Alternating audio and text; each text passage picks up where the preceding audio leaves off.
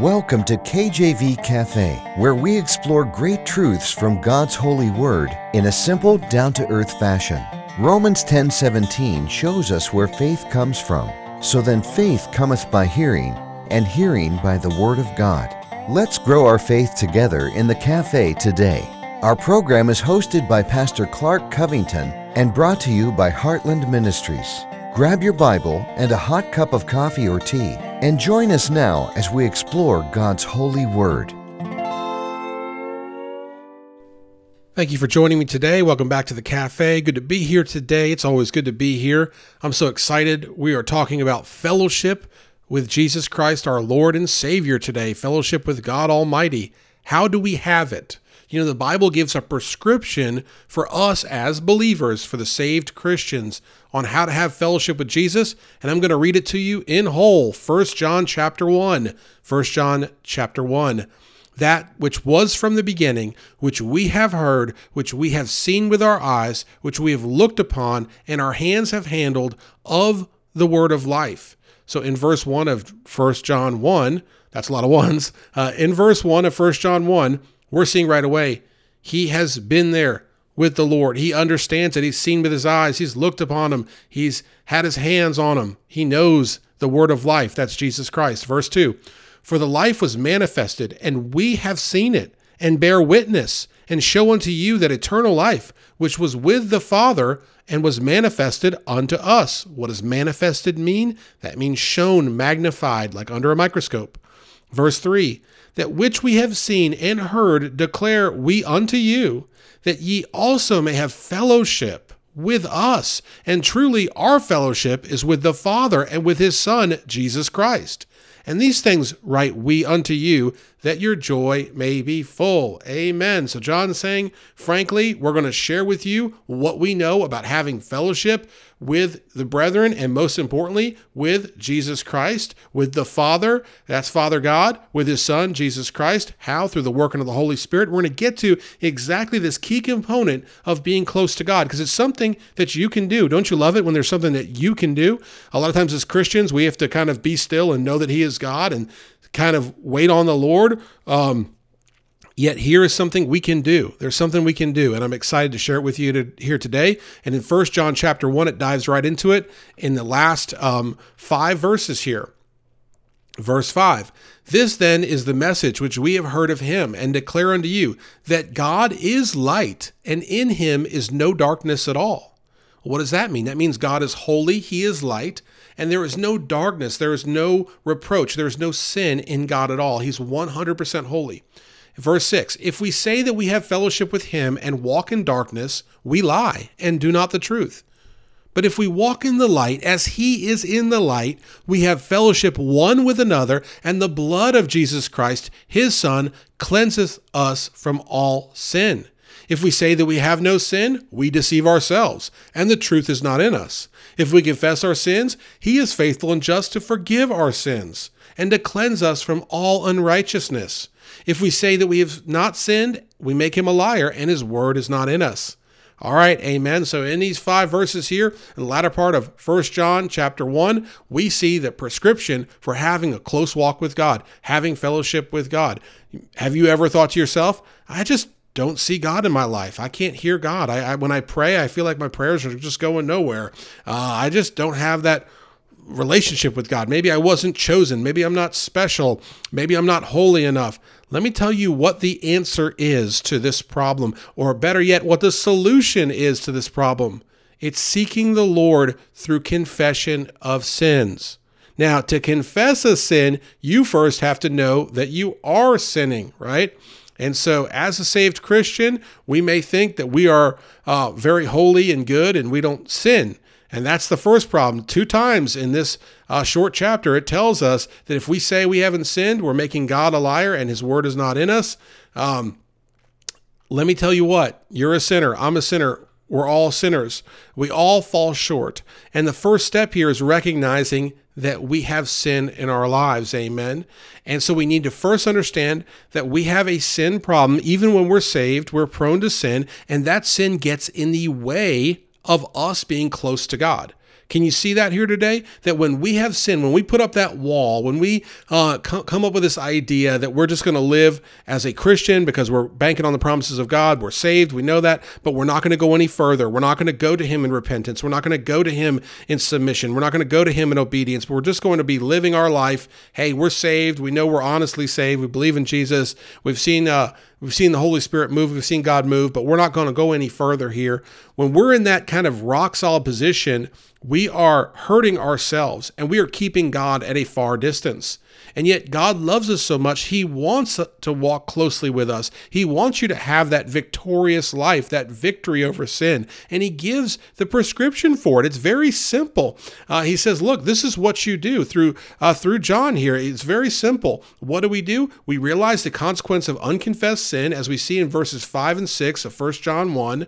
This then is the message which we have heard of him and declare unto you that God is light and in him is no darkness at all. So if there's no darkness at all, you can't be bringing darkness to God and him saying, let me pat you on the back, everything's okay and well and good. There can't be.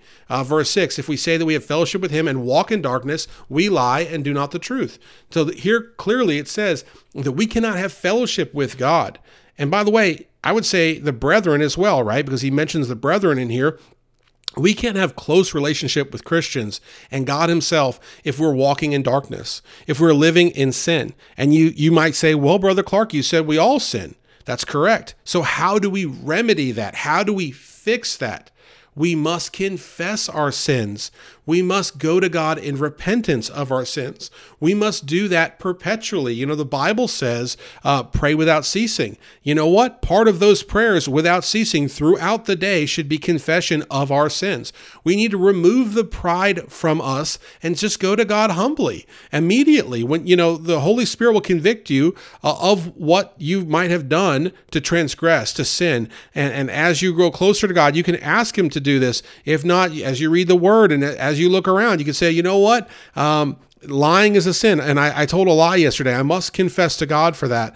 Or adultery is a sin and I've lusted after someone. I must confess to God. Or coveting is a sin and I've been coveting after this thing or that thing and I must confess to God. We go to God with our sins. We say, Lord, please forgive us. We recognize this sin as what you see it for, this awful, unholy thing that's keeping us from you. And we just go and agree with you on that. And we ask you for forgiveness. And we ask you to help us never to do it again. We recognize the sin and we move forward in faith that it's been forgiven. And so we have to have that confession of sins. We have to realize that when we confess our sins, what does this say here? It's a beautiful verse in verse 9. This is amazing. Think about this. If we confess our sins, he being God, is faithful and just to forgive us our sins and to cleanse us from all unrighteousness. All unrighteousness, wholesale, everything, all unrighteousness is cleansed when we bring it to him. So let me ask you this question. If you're going to the Lord in repentance throughout the day, each day, as things happen, and you ask him for forgiveness, and you mean it, you identify the sin, and you understand that it is a sin, you don't want to sin anymore, you have a pure heart about you in that regard, and you mean it, here the scripture says he'll forgive you. So if he'll forgive you, how could he be far off if that is what you're doing throughout your day and throughout your life?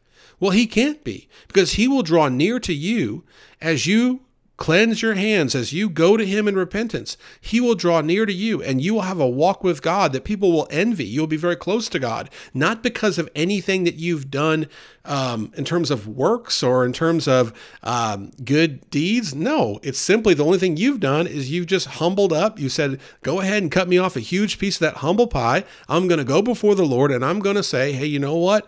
Lord, please, if I have sinned, I need to know what it is. Lord, reveal it to me. Help me understand it, because we have to understand, God won't force it on us. There is a willful ignorance that many people live by, including Christians, where they just don't want to know, kind of don't see, don't tell type of thing. Well, guess what? God sees all and he'll tell all.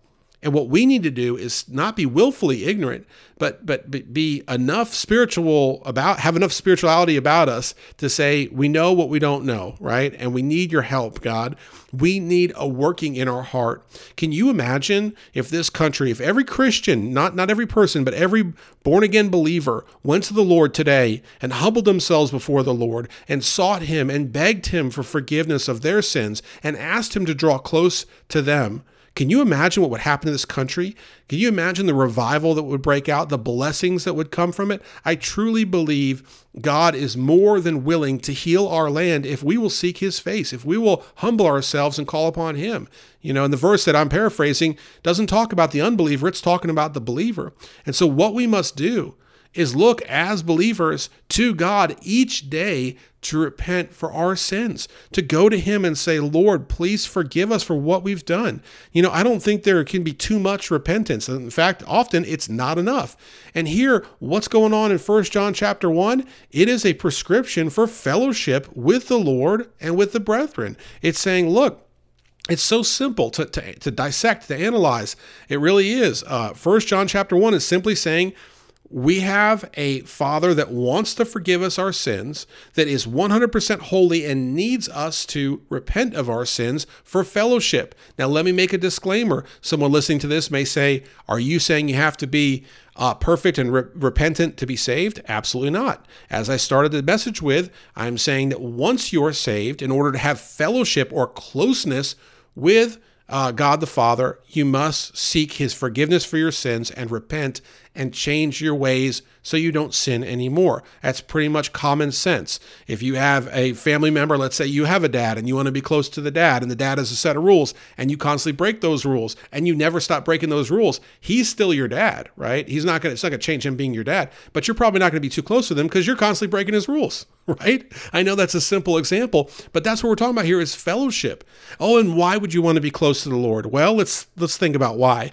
Joy, peace, just tranquility, understanding, discernment, his spirit nearby, his love, changing you from a person that would have inward desires for yourself to changing you to think like Jesus, who was all about others, making you more obedient, molding you more into who Christ is every day. That's what happens when you repent. Now, Jesus, can't use him as an example for repentance because he was perfect, right? He didn't sin. He did the will of his Father. Amen. He was God in the flesh. So what we can only do is look to people like John, who wrote here in the New Testament, in 1 John chapter 1, exactly what we need to do. In verse 9, if we confess our sins, he's faithful and just to forgive us our sins and to cleanse us from all unrighteousness. Then we have to understand that once we've gone to the Lord in confession, gone to the Lord and repented of our sins, he cleanses us from it. What that means is it's done. That does not mean that it's going to come back. That does not mean that one day Lord's going to revisit it and say, well, I forgave you of that sin for this season, but now I'm going to come back and revisit it. No, once forgiven, it's always forgiven. Amen. And so we need to understand that this is not an ongoing process. If you've done something bad in your life, maybe lately, as you listen to this, you're thinking, oh man, he's preaching on repentance. I've really messed up lately. Maybe you've done something awful. And you go to God and I'm telling you, as on the authority of God's word, if you go to him and you repent one time in full sincerity and you recognize the sin and you bring it before the Lord and it's forgiven and it's cast away to be forgotten about forever, it is forever gone. And so if that comes back up in your mind after you've gone to the Lord for repentance, he's received it. If it comes back to your mind, that's the devil trying to bring it back up. That's the devil trying to hold you back, because God is faithful and just to cleanse us of all our sins and unrighteousness when we go to him. So let's go to him today. Let's start today repenting of our sins, giving it to him so we can have that close walk with him, and so that we can have that fellowship with him that we desire, and so that we can do great works for him and bear fruit as we grow closer to him through a constant, steady stream of praying and repenting. Thank you for joining me. Take care and God bless. Thanks for listening to this episode of KJV Cafe. Have a question for Pastor Clark? Email him directly at clark@enduringpromise.org or visit kjvcafe.com and click the envelope button on the homepage. Our program is hosted by Pastor Clark Covington and brought to you by Heartland Ministries. We'll close today with Psalm 119, verses 166 through 168. Lord, I have hoped for thy salvation and done thy commandments. My soul hath kept thy testimonies, and I love them exceedingly. I have kept thy precepts and thy testimonies, for all my ways are before thee.